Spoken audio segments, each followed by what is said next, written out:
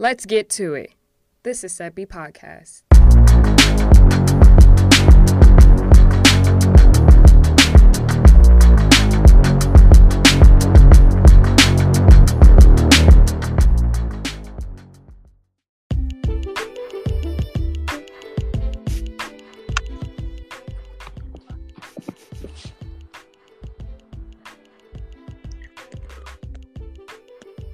We welcome those of you again inside Studio Z, inside of our broadcast booth, the best in the industry. I think we've said this before. Michael Gray, Seppi, on the Seppi Podcast radio show, streamed every Monday and Tuesday in the mornings here.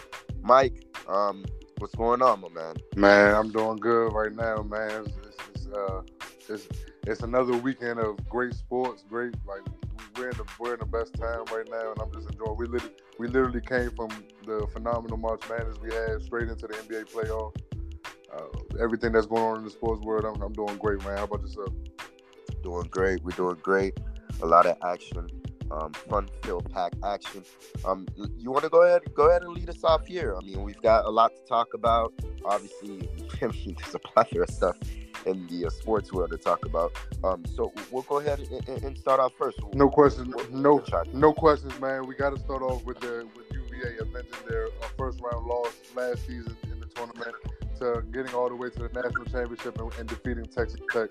And it was an amazing run for UVA. Just to see their continued will and the pressure that they put on teams defensively. They continually make teams uncomfortable with their pressure and their length and their athleticism on both sides. On both sides of the basketball. Kyle Guy is an amazing shooter. Jerome was amazing. Mamadi Diakite inside was absolutely sensational. DeAndre Hunter, I have to give him immense credit. All season long, his defensive game has been up to task. He's one of the top perimeter defenders in college basketball. Throughout the tournament, offensively, he was going through a little bit of a slump. But in that national championship game, they do not win that national championship without DeAndre Hunter. What he did on the defensive side, guarding Jared Culver, holding him to a very, very low percentage, and not a great shooting, like capitalizing off what he did on the offensive side, putting up 27 points and 9 rebounds and hitting the game time three to force overtime. It was absolutely amazing. He proved why he's a lottery pick. Kyle Guy, like I said, was absolutely amazing. We got to give Coach Bennett a lot of credit for keeping his guys motivated and throughout the entire season, just continuing to ball out. I was impressed with Texas Tech. I got to give them credit as well for even getting this far, because they were a team that a lot of people slept on. You know, we had. I remember watching on Get Up Seppi one time, where after Texas Tech defeated Michigan, Jalen Rose had the nerve to ask the question: is this team even that good? Yes, this team is that good. It's great. Yeah. This is a great basketball team, and when they're on, they're on.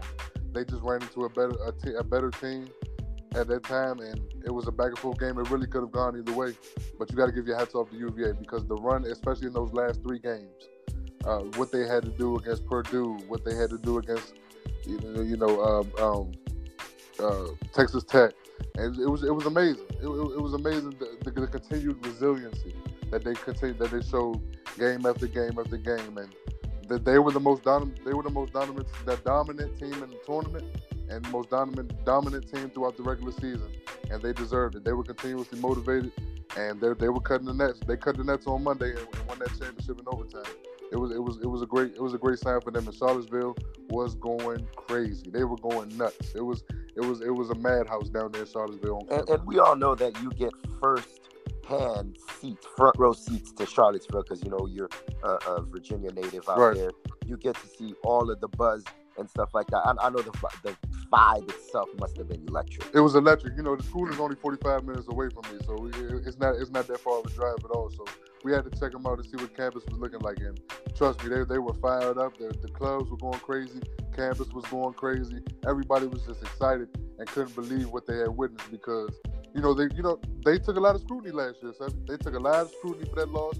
Even though DeAndre Hunter was out last year, no one expected them to lose in the first round, especially that bad the way they did.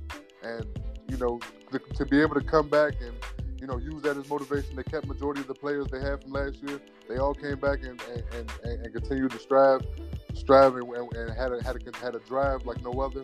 And it was amazing to see, man. The Canvas definitely deserves everything that they got this week. They're still celebrating right now to this day. Indeed so. When I look back at this game here, two things that stand out to me. First of all, Chris Beard, I've said, I think in the last segment that we did, the AD for Texas Tech deserves to give him a max deal. Right. He deserves a max extension. Chris Beard in 3 seasons, look what he's done. He's taken his team to an Elite Eight last year and now to a Final Four appearance, their program's first ever, and a national title appearance, which has never been done in school history.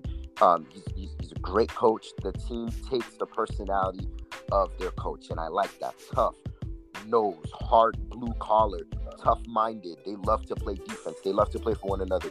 That's all predicated off of the persona of Chris Beard, and I think that he deserves a max deal because he's shown in the national stage he's going to be here for quite some time. And then you look on the other side, Tony Bennett, a loaded squad. So I see these two programs not here for fluke. I think we're going to be seeing these two teams as one of the more common teams in the tournament in quite some time for years to move on. But I want to go back to the players here in the game. Matt Mooney was a bucket getter in this tournament. It's a shame that he didn't win the March Madness tournament player of the tournament, of course, because Texas Tech lost in that overtime game there. Right. But you talk about Kyle Guy, you talk about guys like Owens and players like that who had really stepped up. I want to talk about 2 guys in particular, these 2 lottery pick players. Jared Culliver, I think that we might be seeing the 2 best two-way players, the next generation of the 2 best two-way players in the game, that being Jared Culliver and DeAndre Hunter. Mm-hmm. Your thoughts on that? Scouts have told me DeAndre Hunter, his ceiling is like a Kawhi Leonard. Who's a defensive prowess. He can pretty much play 1 through 4. Versatile. His perimeter wingspan is on another stratosphere, kind of like what Kawhi Leonard is in a modern day age. So I've heard scouts say that. And then for Jared Culliver as well, who has a 7'3" wingspan as well, who's only 6'7", 6'8", he utilizes that on defenders like guards or forwards as well, to his advantage. I've heard his ceiling is Paul George. So that's really enticing for some of these NBA franchises. Your thoughts on that? Maybe those 2 guys being the next Kawhi and PG. DeAndre Hunter's Kawhi Leonard comparison is spot on and absolutely on the money. He reminds me of exactly how Kawhi Leonard was when he was at San Diego State. That didn't have the best offensive game, but he can knock down shots when need be. But his defense on the perimeter is absolutely sensational. What he was able to do on both sides of the ball, guarding Texas Tech best player, along with what he was able to do on the offensive side, it was a stellar performance. He was the MVP of that game. They do not win that national championship game without DeAndre Hunter, because Jared Culliver has been sensational throughout the tournament. He had a couple bad shooting games per se, but when it came down to the last few minutes of the second half, and then when it was crunch time, he was normally their bucket getter and the one that Coach Beard would go to seal the win for them. But in that game, it was a struggle for him, and Hunter continuously made it tough on him all game long. It's like one of those things where you're not going to stop Jared Culliver because he's so gifted and so talented and he works so hard, but you can make it tough on him. And in the national championship game, sometimes those shots don't. Those shots are different than a Sweet 16 shot or a round of 32 shot. That's for a national championship. So you continue to make it tough on them, you might see some of those shots fall off. And that's exactly what DeAndre Hunter did. So that Kawhi Leonard comparison, when he gets to the NBA, his offensive game is only going to get better. He's going to continue to work on his, He's going to continue to work on his shot, continue to work on dribble penetration and moves to get to the basket. But his defense will always be there because of his size. He's already a mismatch for certain players in the league right now. So I definitely believe that. And Jared Culliver as well, even though he had a bad night shooting, they are very similar. They are very similar in frame and similar in what they can do on both sides of the ball.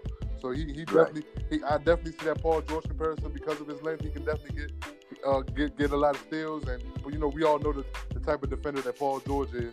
So yeah, Right. I definitely I definitely like both. And I see both of those comparisons too, Mike. Yep. The reason I brought that up is because the scouts that I've heard this, I'm taking this from Orlando Magic scouts down here in Orlando. Okay. We're gonna get into the Magic talks later on in other segments here, but they were spot on and with those comparisons, because you look at DeAndre Hunter.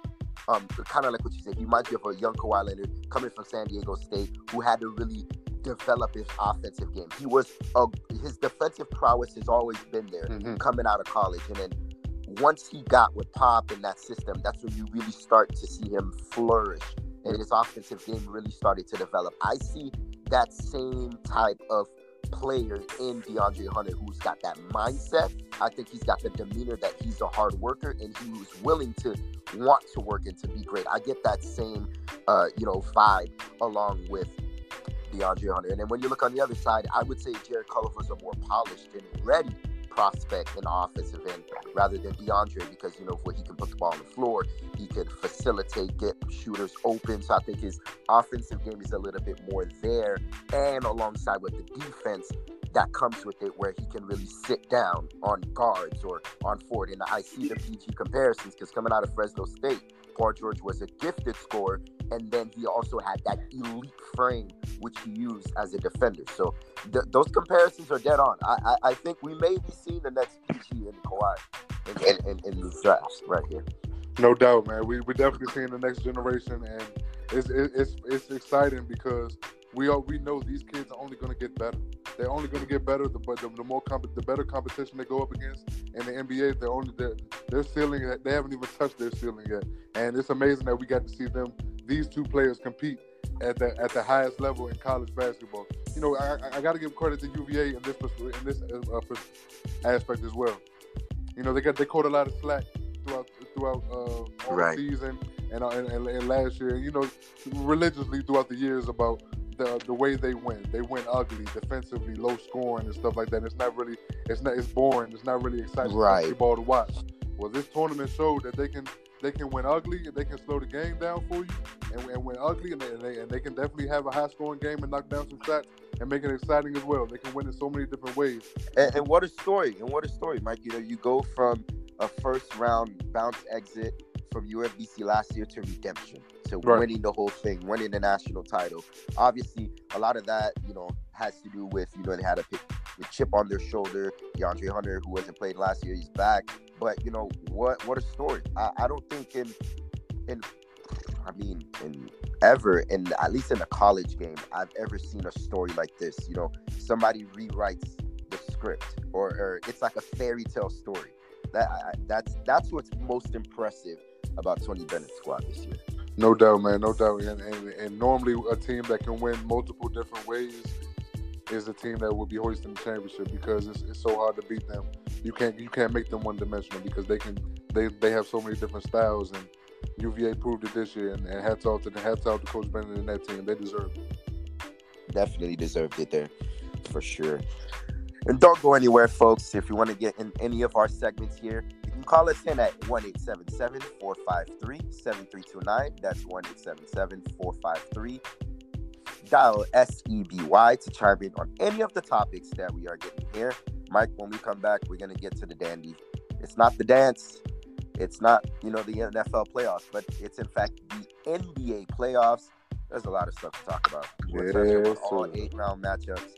But you're listening to the Sebi Podcast radio show, streaming only here on WNSC Radio.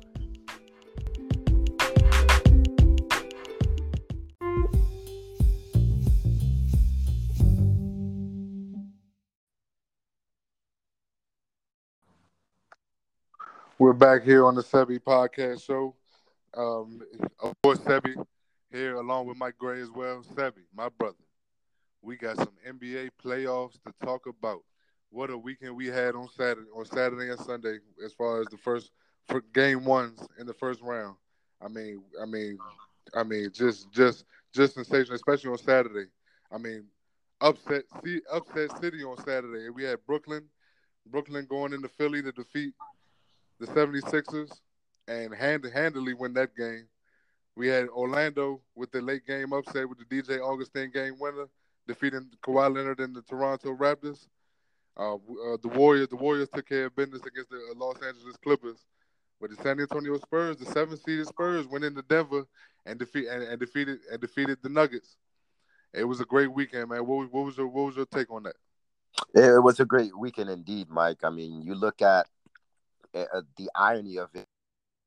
Road teams on Saturday win, and then on Sunday, I guess for some reason they must have been watching. They must have been watching all the home teams because they took care of business on Sunday. All home teams won, so I guess they got frightened for stuff. But to me, something that really stands out to me is a lot of these teams that have home court, they must be on alert because just because you have home court doesn't guarantee anything.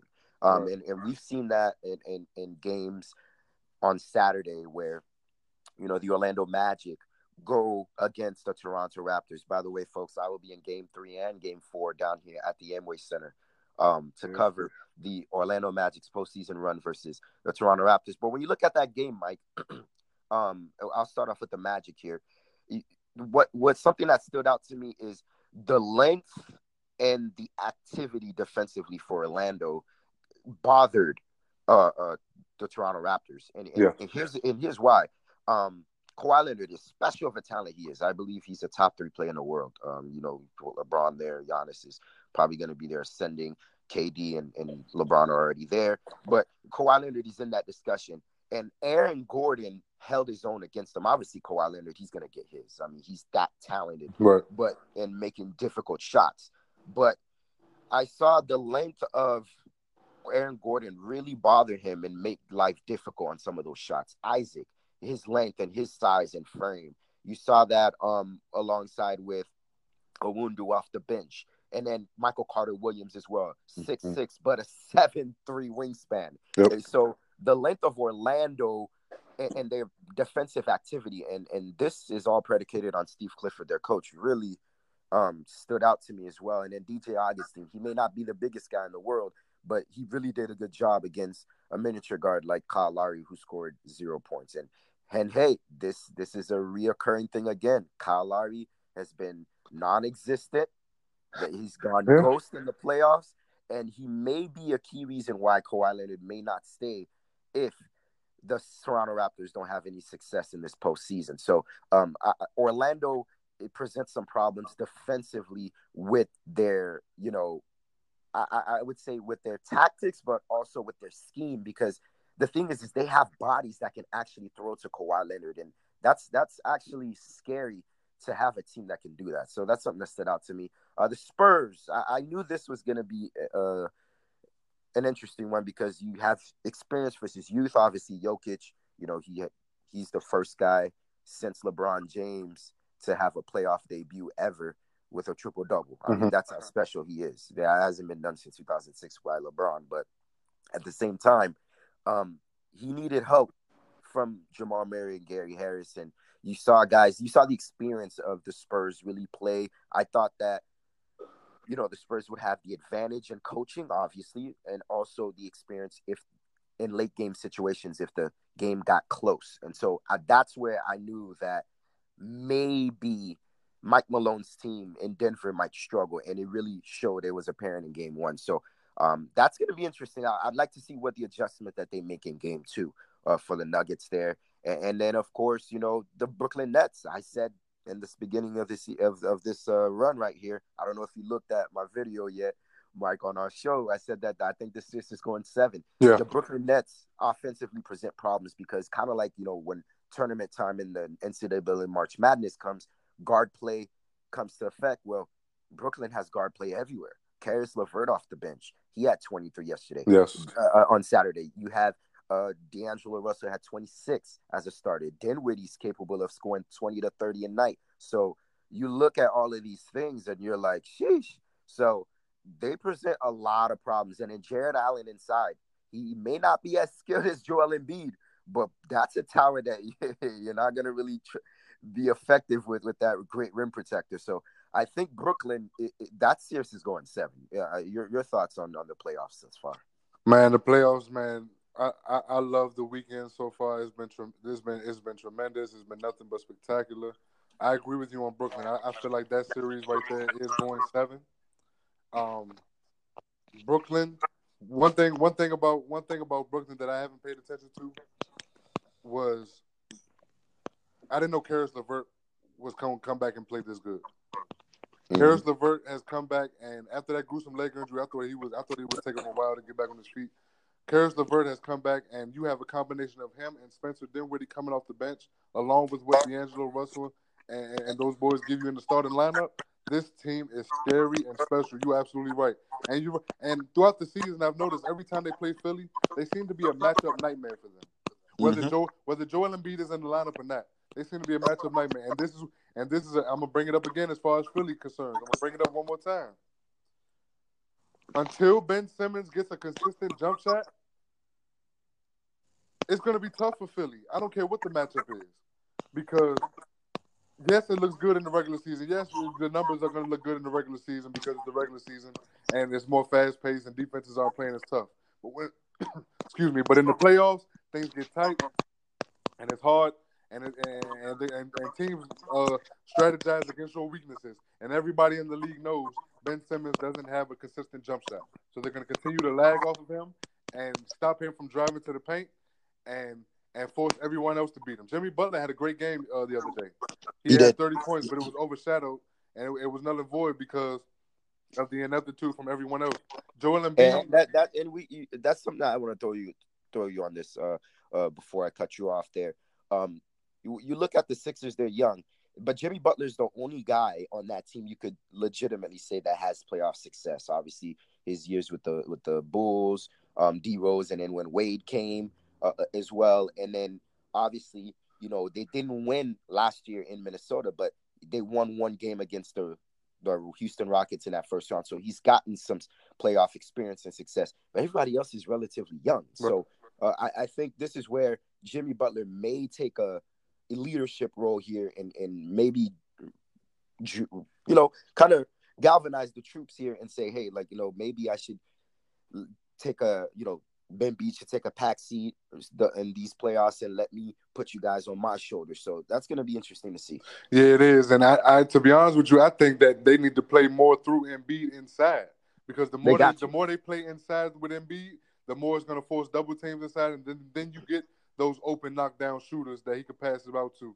But they got to play through Embiid first inside. And Joel Embiid took 4 threes in the first quarter. In the first quarter on Saturday. That's just unacceptable to me. He's in the 30% as far as 3 point shooting perspective. Brooklyn will give him that all game long. I mean, they're not threatened by the 3 point shot from Joel Embiid. He might make a couple here and there, but it's not going to affect the game. He needs to play inside out consistently, and they need to play through him, and that'll get everybody else open. You're right. Jimmy Butler has proven to be their closer this year. He can close the deal for them in the fourth quarter when all is said and done. But throughout the game, in order for them to be consistently successful and get everybody else involved, Joel Embiid has to be playing inside out, and for Philly to be successful. As far as Orlando, you're absolutely right. This team is not scared of anyone. This team is ready for the moment. They have been battle tested all season long, and it showed this thing. DJ Augustine is a proven vet. He's been in the league for about I want to say 11 years or so, 11 years or so, and he has been consistent all year long. And this is his moment to shine. Amazing 25 points hitting that game winner in Toronto in game one. That series will be a long series as well because I love how Orlando plays at home. So that series, in my opinion, can possibly go 6 or 7 as well. As far as the Golden State Warriors and the Clippers, I feel like the Clippers are a great basketball team, but right now this is playoff time. And when it comes to playoff time, the Golden It's unfortunate, Mike. I think they should start getting yeah, the I think broom they should start getting the broom ready. To be honest with you, Sabby, ready. I'll do it like this. I think they should start getting the broom for both 1-8 matchups in the East and the West. Because what we saw from the Pistons last Right. night, I mean, my goodness, it's almost it was bad. It was bad. Milwaukee ran all over them. Did Just everything the for them level of last night. talent is just too Too overwhelming for the overwhelming right Pistons. now. It's a bad matchup for them right now, especially with no Blake Griffin at all. It was bad. It was bad. So, but I definitely feel like the Clippers they had a great season, but they're running into the wrong team right now at the wrong time. And In my opinion, Sebi, when it comes to the Spurs and Nuggets, before the game started, I picked the San Antonio Spurs to beat the Denver Nuggets in 6 games. I feel like they will close it out on their home court in San Antonio in 6. They already took home court advantage by stealing the game on the road. And right now they're looking good so far. They look in that game. They look like the more experienced team. They look like the more poised team, especially down the stretch. So they had a big lead. Denver came back in the second half. They closed it out in the end. It was a solid game from DeMar DeRozan, and that team responded. The Boston Celtics.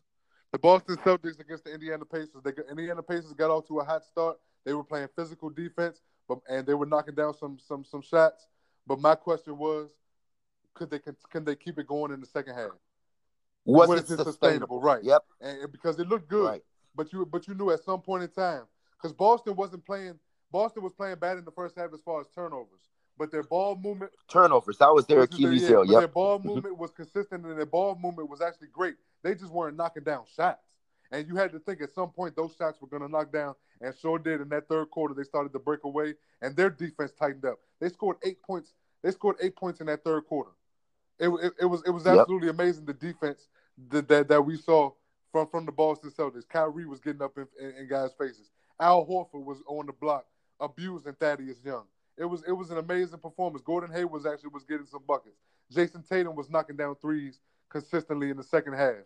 They look like the team that we're accustomed to seeing, but it all starts with their defense. You got to spark off the bench with Rozier and Morris as well, which was Marcus huge. Morris putting up 20 points off the bench. He actually was the one that started the whole. Actually gave them some life in the first half when it looked like they were getting ready to be out of it. He set the tone early. Right. When it comes to the playoffs, he's like the heart and soul of the team because he brings that continuous energy and that tenacity game after game. So when Marcus Morris is playing well, this team is unbeatable. It looks like that series will go at most 5 games, possibly a sweep, because Indiana just can't score without Oladipo. But when Bogdanovic is not scoring, it's hard for this team to find shots, and it showed in the second half. And this is what I've noticed teams do is the Indiana Pacers they stayed relevant in the top 3, top 4 for a while because in the absence of Oladipo, Bogdanovic was going off. Well, what teams have figured out is that if you neutralize Bogdanovic, it's a wrap. I mean, everything kind of runs through him because Bogdan is kind of like how the engine goes. So when you neutralize him, you're gonna have to rely on guys like Miles Turner or Matthews and guys who are streaky players who are capable but are streaky players. And then they figured out that when Bogdanovic is off, then they run their offense through Sabonis off the bench, who's huge. And then once you neutralize both of them, that's when they really go in droughts and spurts. And you saw that second half. I mean, Boston tightened the screws defensively, and then Irving. My goodness, Kyrie. This guy, does he have the greatest handles you've ever seen? Isaiah Thomas is there. Absolutely. The original Isaiah Thomas is in the conversation, but as far as in the league right now, but Rod Strickland was good too. His godfather, definitely, no question. But has there been anybody with this talent? But as far as Sebi, I'm not gonna lie to you. As far as in the game right now, it's almost not even close. It's special. It's special to see. Steph Curry is nice, close. But I think Curry's is close because he just uses it. His is different though. He uses it to create his shot so he can shoot. Well, Kyrie, he can do that for his shot to create other teammates to get to the rim. I mean, it's ridiculous, and he and some ball screens. He kind of we can't say what we want to say here on national radio, but nevertheless, it was a great and impressive performance. It sure was. And of course, see if they can get moving on forward. Here, I want to talk about the Rockets and the Jazz. You know how I love this Jazz team. I really do, and then we'll get into Portland and OKC after. This Jazz team, I have big hopes on them. I love this Jazz team. Quinn Snyder, Rudy Gobert, Ingles, Rubio, Donovan Mitchell, a young Spider Mitch killer. So I love this team. Yesterday, maybe the Rockets are just rounding into form because defensively, I saw that they really put it on them defensively and really stifled them. And Quinn Snyder, after the game and his post-game interview, said that, the players on his team were looking at 2 or 3 defenders every time they dribbled, and that was interesting to me. And it's interesting, Mike, because this is a D'Antoni squad team. The D'Antoni squad teams don't really play defense. You think about the Knicks, the Nash years with Stoudemire, high flying offense, running gun, high tempo.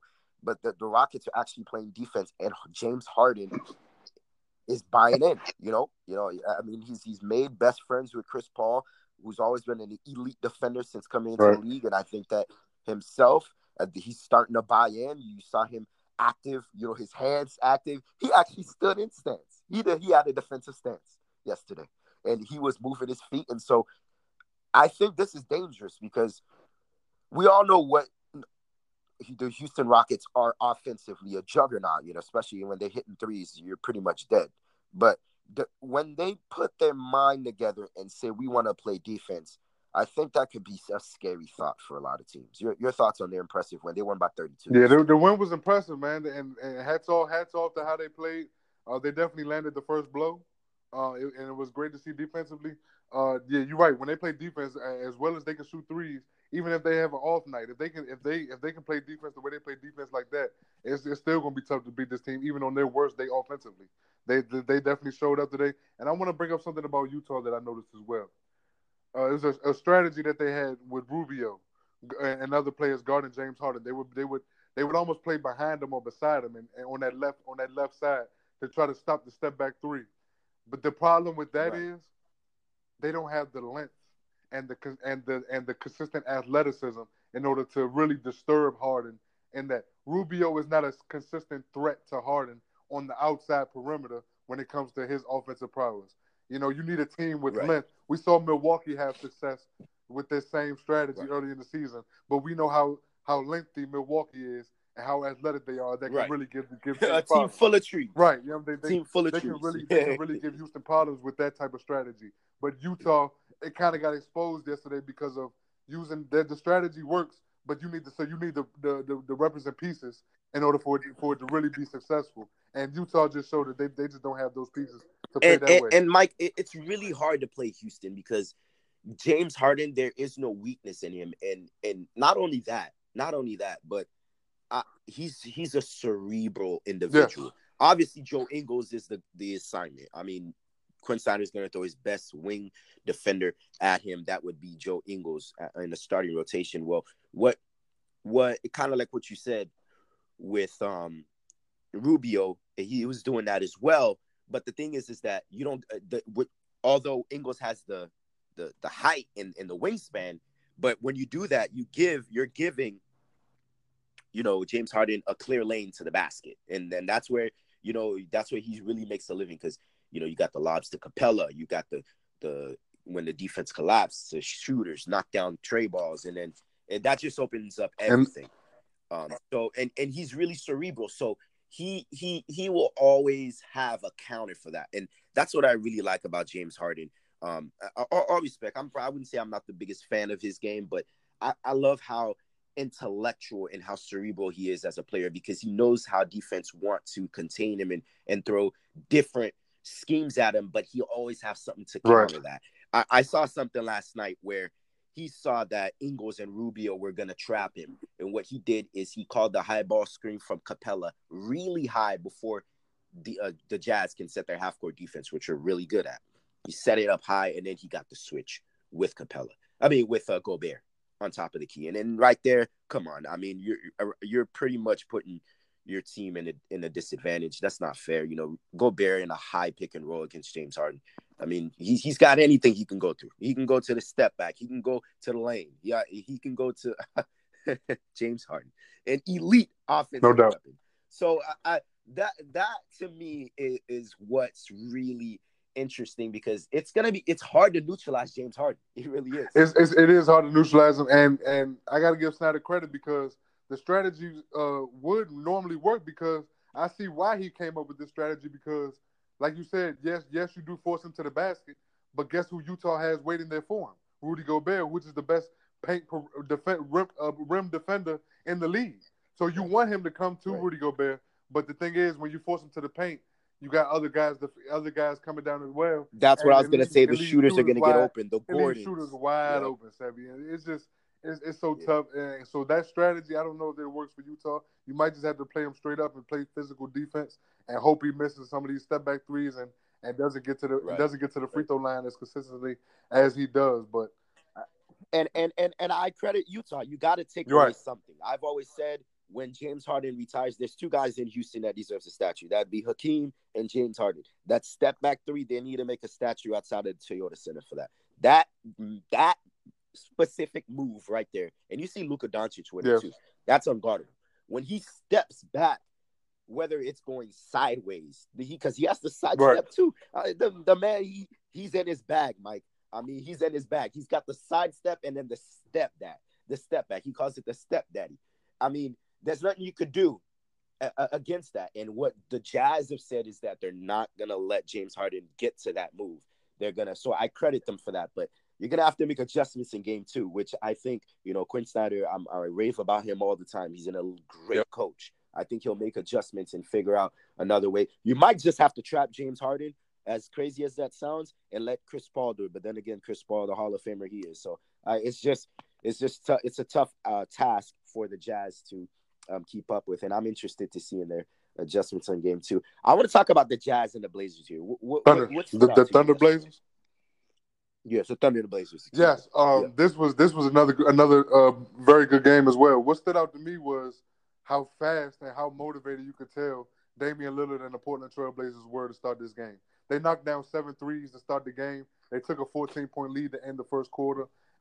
They were rolling, but the offense started to slide throughout the rest of the game. But it was a few things for Portland I wanted to bring up. C.J. McCollum seems like he's back and healthy. He came back. He had a very nice game, 24 points to compliment on what Damian Lillard was doing offensively.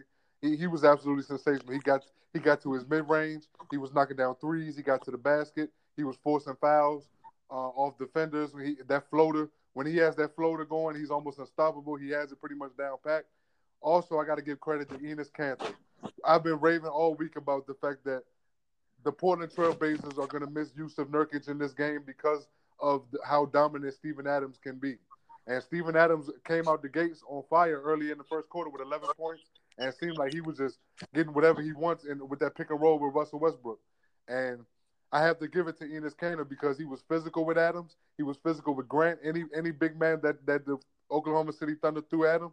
And he was motivated to go against his former team. He had 20 points and 18 rebounds, and I believe 7 or 8 of them were offensive rebounds. He was key for them down the stretch in the fourth quarter when they needed to close it out. And it was a great game for Enes Kanter. And like Damian Lillard said at the end of the game, he was the MVP. The Portland Trail Blazers have lost prior to yesterday, lost their last 10 playoff games. So when Paul George hit that 3 to bring it to a 1-point game after they had that big lead, you had to know it was creeping in the back of their minds. And then Damian Lillard comes back off Russell Westbrook's lack. And he's a killer, Mike. He's another killer. You talk about the killers in the game with KD, Kyrie. You got his name is in that discussion. He's special. As well. He's a special elite talent. And he 14 points in the fourth quarter. He closed this game out for them with a dagger 3, getting to the basket at will. I mean, the brother's special, man. And Portland deserved this game. As far as Oklahoma City concerned, they started off shooting bad. Paul George, you can see he's clearly not healthy. He said yesterday was the first time he'd taken a shot since that game winner against Houston 5 or 6 days ago. He hadn't even taken a shot. That's how bad his shooting arm was. His 3-point shooting, it seemed like he consistently was bricking all over the place. It was constant. He couldn't make a basket. I'm intrigued to see if that will continue in game 2 or if it will come back, or did he find his rhythm late in that fourth quarter, knocking down a few threes? Did he catch fire at the right time? And is that going to carry over to game 2, or is he going to continue to struggle from the perimeter and find his shot? Because he shot 8 for 24 from the game, and he was able to get to the basket for the most part. But as far as his outside shooting, it was pretty much non-existent. And I want to see how he will respond to the adversity, respond to the pressure. And I want to see, because I feel like this series is going 7. I feel like Portland and OKC could possibly go 7. And because I know how motivated the Trailblazers are, and Damian Lillard is not letting his foot off the gas at all. He will not allow this team to let their foot off the gas at all. And I like the team effort that they got yesterday. Their length, they have a lot of. I ain't gonna lie. I'm not gonna lie to you, Sebi. These two teams are very similar. They both play very good defense. They both have a lot of length. You know, we talked about the length for Oklahoma City with Grant and Paul George and how they play on the perimeter and stuff like that, and Nerlens Noel and these guys. But Portland has some length on their side as well. Al-Farouq Aminu with his size and length. With Mo Harkless, and what he was able to do against Paul George, and they're just disruptive. They're disruptive. You get a hand up and you can disrupt guys. You're not going to stop guys like Russell Westbrook, Paul George, and these guys on the offensive side. But you can make it tough on them. And Enes Kanter, those guys, they were making it tough on.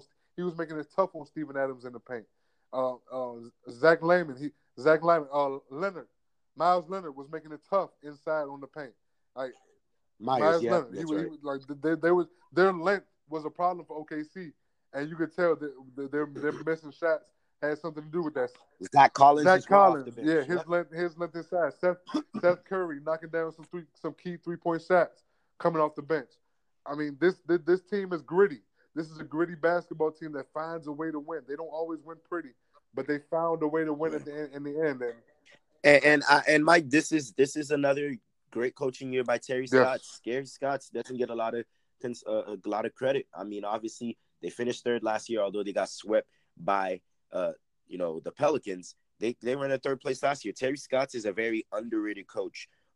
In his system out there in Portland, they've really bought into what they want to teach out there in the great Pacific Northwest. But two things that stood out to me, and from this game 2 on, then the rest of the series, the key matchup I'm going to look at is Steven Adams versus Enes Kanter inside. That's going to be a key matchup in the series, because Adams has the length and he's athletic enough to guard Enes Kanter, but Enes Kanter is just so wide and he has a big body and knows how to position himself to get rebounds, and he's one of the great offensive rebounders in the NBA, and so that's going to be key to contain him off the glass. Another thing that was interesting to me in this matchup is obviously, the Blazers getting swept last year. They're playing with house money. They're motivated to rewrite what's been undone last year. They have a lot of motivation with them, but Westbrook really played well yesterday, early, but was careless turnovers late, and in the fourth quarter, it really wasn't there. So, I mean, if Russell Westbrook plays how he can, I thought that the Thunder would win this game. They didn't. This, like you said, now I could potentially see it going 6 or 7. Russell Westbrook has to play the way that they can, because you've got all the talent in the world. PG, Russ, Adams. That should at least get you past. As great as a talent that the Blazers are as a team, you got to get past them. But you know what? It's a lot of intriguing storylines and headlines to see coming into game 2. And we'll all be here, for myself and Michael, to catch it all. Folks, when we come back, we're going to get into some La La Land talks. Magic Johnson, basketball operations, out. Luke Walton, out. Is there signs of mayhem in Los Angeles? We'll get into it. You're listening to the Sebi Podcast radio show, streaming only here on WNSC Radio. Hi, I'm Fanny. I'm Cecilia. I'm Joanna. And I'm Alwyn Jr., and we are Precise Tax and Accounting Services in Central Florida. And we would love to give a special thanks to Sebi Podcast crew for keeping us up to date with everything sports during this busy tax season. Do you find yourself overwhelmed by the changes in our new tax law? Or would you just love to have the peace of mind that comes with dealing with a well-informed professional? If so, reach out to us for any of your tax, accounting, or small business needs, and be sure to let us know that Sebi Podcast sent you. Thank you.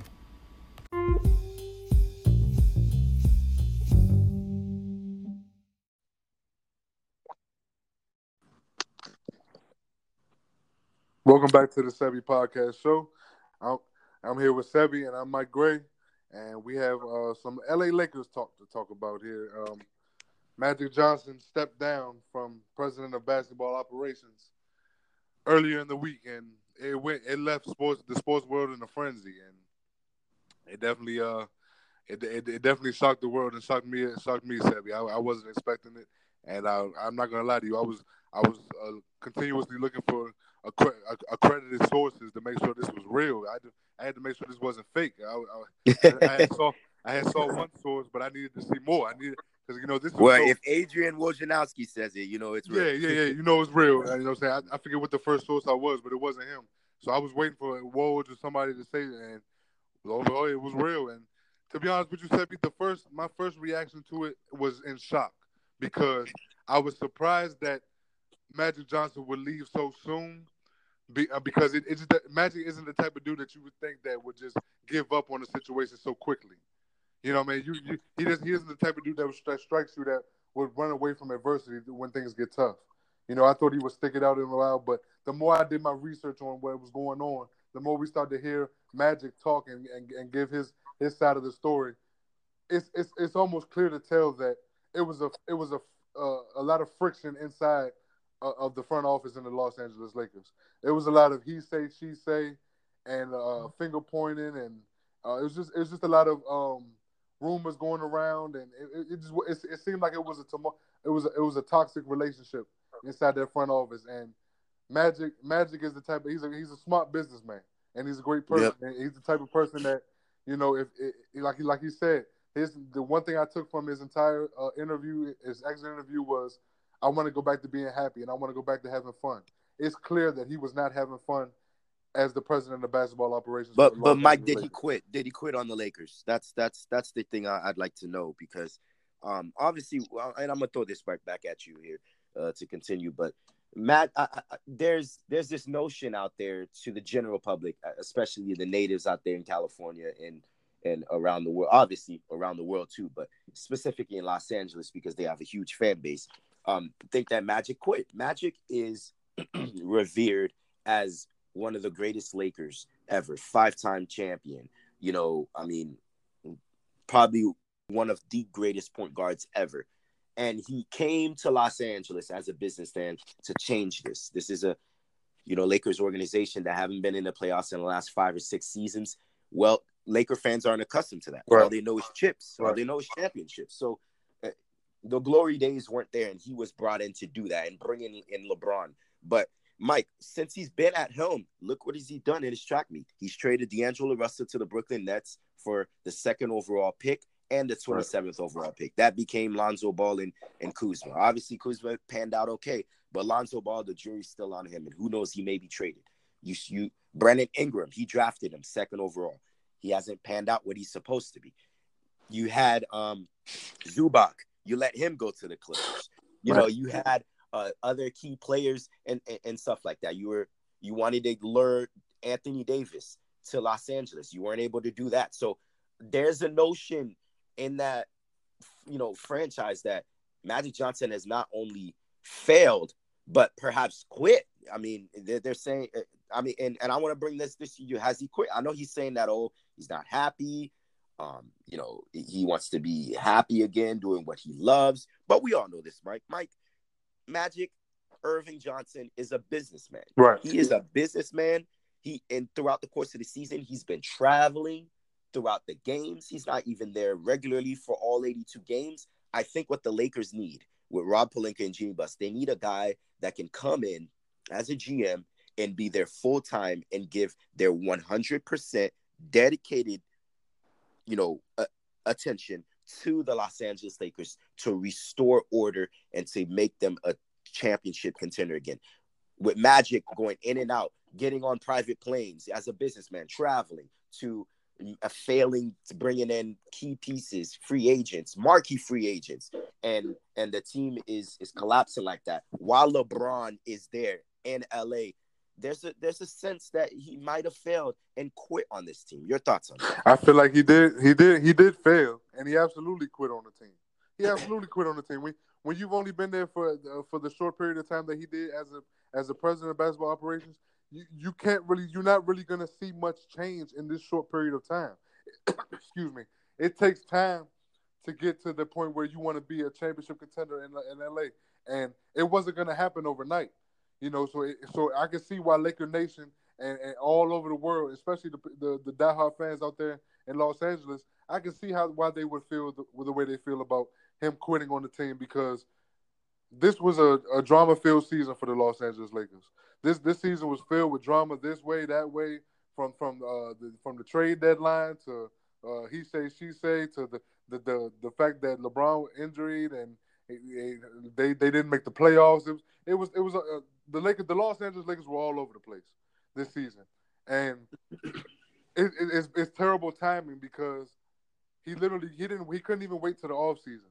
He quit on game day, on the day of their last home game That's crazy. In Los Angeles. So the timing of it does look wrong. I will always say he quit on the team because of how bad it looks, and because it looks like you literally ran away from adversity. You literally ran away, and like you said, traded D'Angelo Russell. Look what D'Angelo Russell's doing now in Brooklyn. Got traded Zubac, who was actually one of LeBron's favorite players, and he loved to feed him in the post. Yeah, he could really score inside. They complimented off of each other very well, and look at the success he's having with the Clippers across time. But like you said, drafting Alonzo Ball was the number 2 pick. Jury's out on him. Brandon Ingram, he's been consistent when he's playing, but when he's not, but he's consistently injured every season. So yeah, you're right. The jury's out on him. So you're right. A lot of people think that trading Julius Randle. Look what he's doing with the Pelicans. Right, Julius Randle. Look what he's doing with the Pelicans. And look what he could have done with LeBron James this season. It just look a lot of analysts, and I've heard a lot of people say that he was able to get LeBron James. In my opinion, LeBron James was coming to the Los Angeles Lakers whether Magic Johnson was there or not. So, I agree. So I don't put all of that on Magic. I don't give Magic all the praise for getting LeBron James. Yes, it looks like he quit on the team, but the reason why I say it goes back to him having fun and being happy is because I don't know what was going on in that front office, and it seems like it was a lot of some people may have been backstabbing Magic in that front office as well. I don't know what the relationship was like with Jeannie Buss as far as this president, and I don't know what the relationship was like with Rob Pelinka. It may have been something that we could have heard in the media. It could have been one way, and then inside the office when they actually have to do business, it could have been an entirely different relationship. I don't know what the situation was, but from the outside looking in, I can totally respect and see why everybody would say he quit on the team, because that's what it looks like. It looks like he literally quit on the team in their toughest season that they've had in the last few seasons, and with everything that's going on. And I agree, he absolutely quit on the team. But where I backtrack a little bit is why he quit on the team, why he left. And that's the uncertainty that we right. That's the only uncertainty we don't know, and that's the only reason. But I agree with you, Sebi. When you look at it, he absolutely quit on the team, and he failed in the totality perspective as the president of basketball operations with the moves that he's made. Yes, he absolutely quit on the team. So when you look at the head coaching vacancy right now, Luke Walton's out, and that was crazy to me. He got fired Thursday, got picked up by the Kings on Friday. Luke Walton must be a great coach. Yes. But nevertheless, you got the Lakers, and I want to throw 3 names here that's like the hot marquee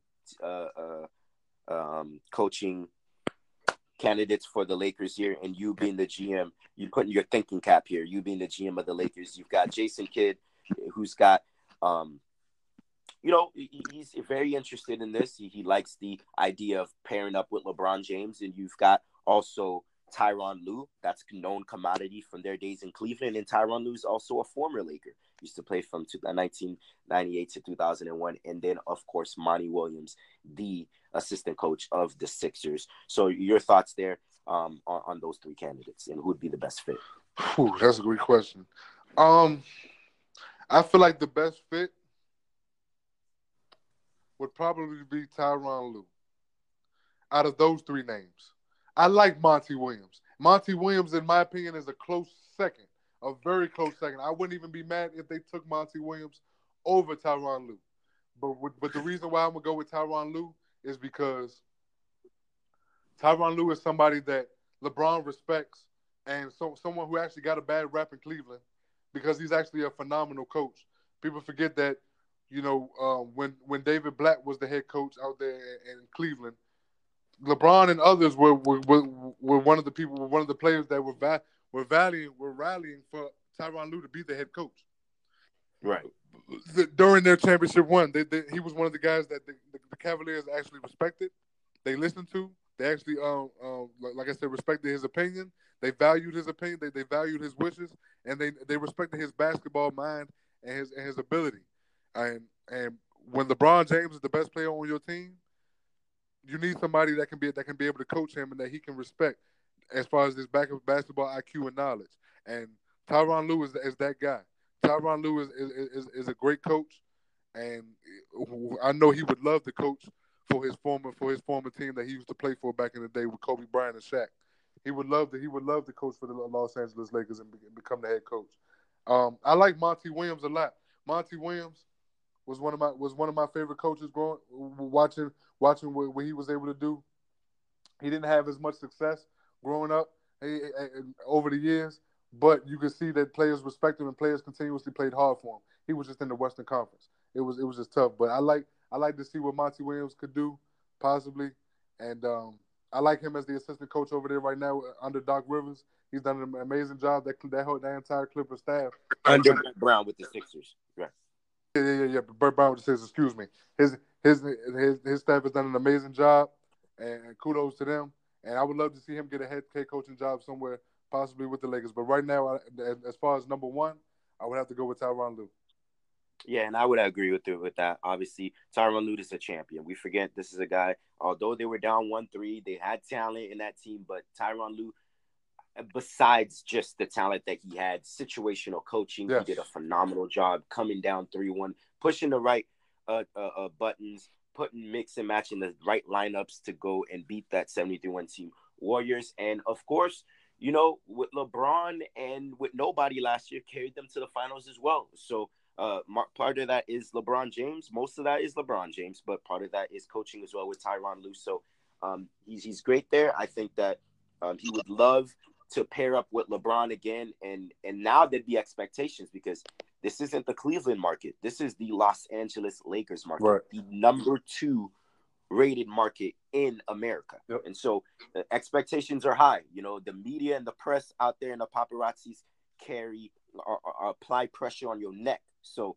there's going to be pressure as soon as he steps foot at the Staples Center. And so I think that'd be a great fit as well.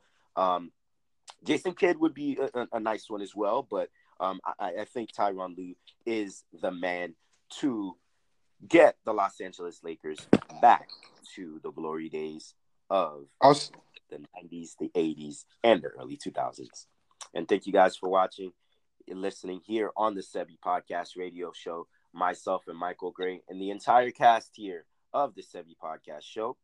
And we want to say so long from now inside WNSC Radio. You've missed some of our recordings or some of our episodes? Have no fear. The Sebi Podcast experience is still here. You can check us out at our website at sebipodcast.info. Again, that is sebipodcast.info for any of our audio segments on Spotify and iTunes, and some of our streaming visuals on our YouTube website and links there at sebipodcast.info. Some cool merch. If you want to DM us and send us all of your email requests, we'll be sure to get them here on the Sebi Podcast experience.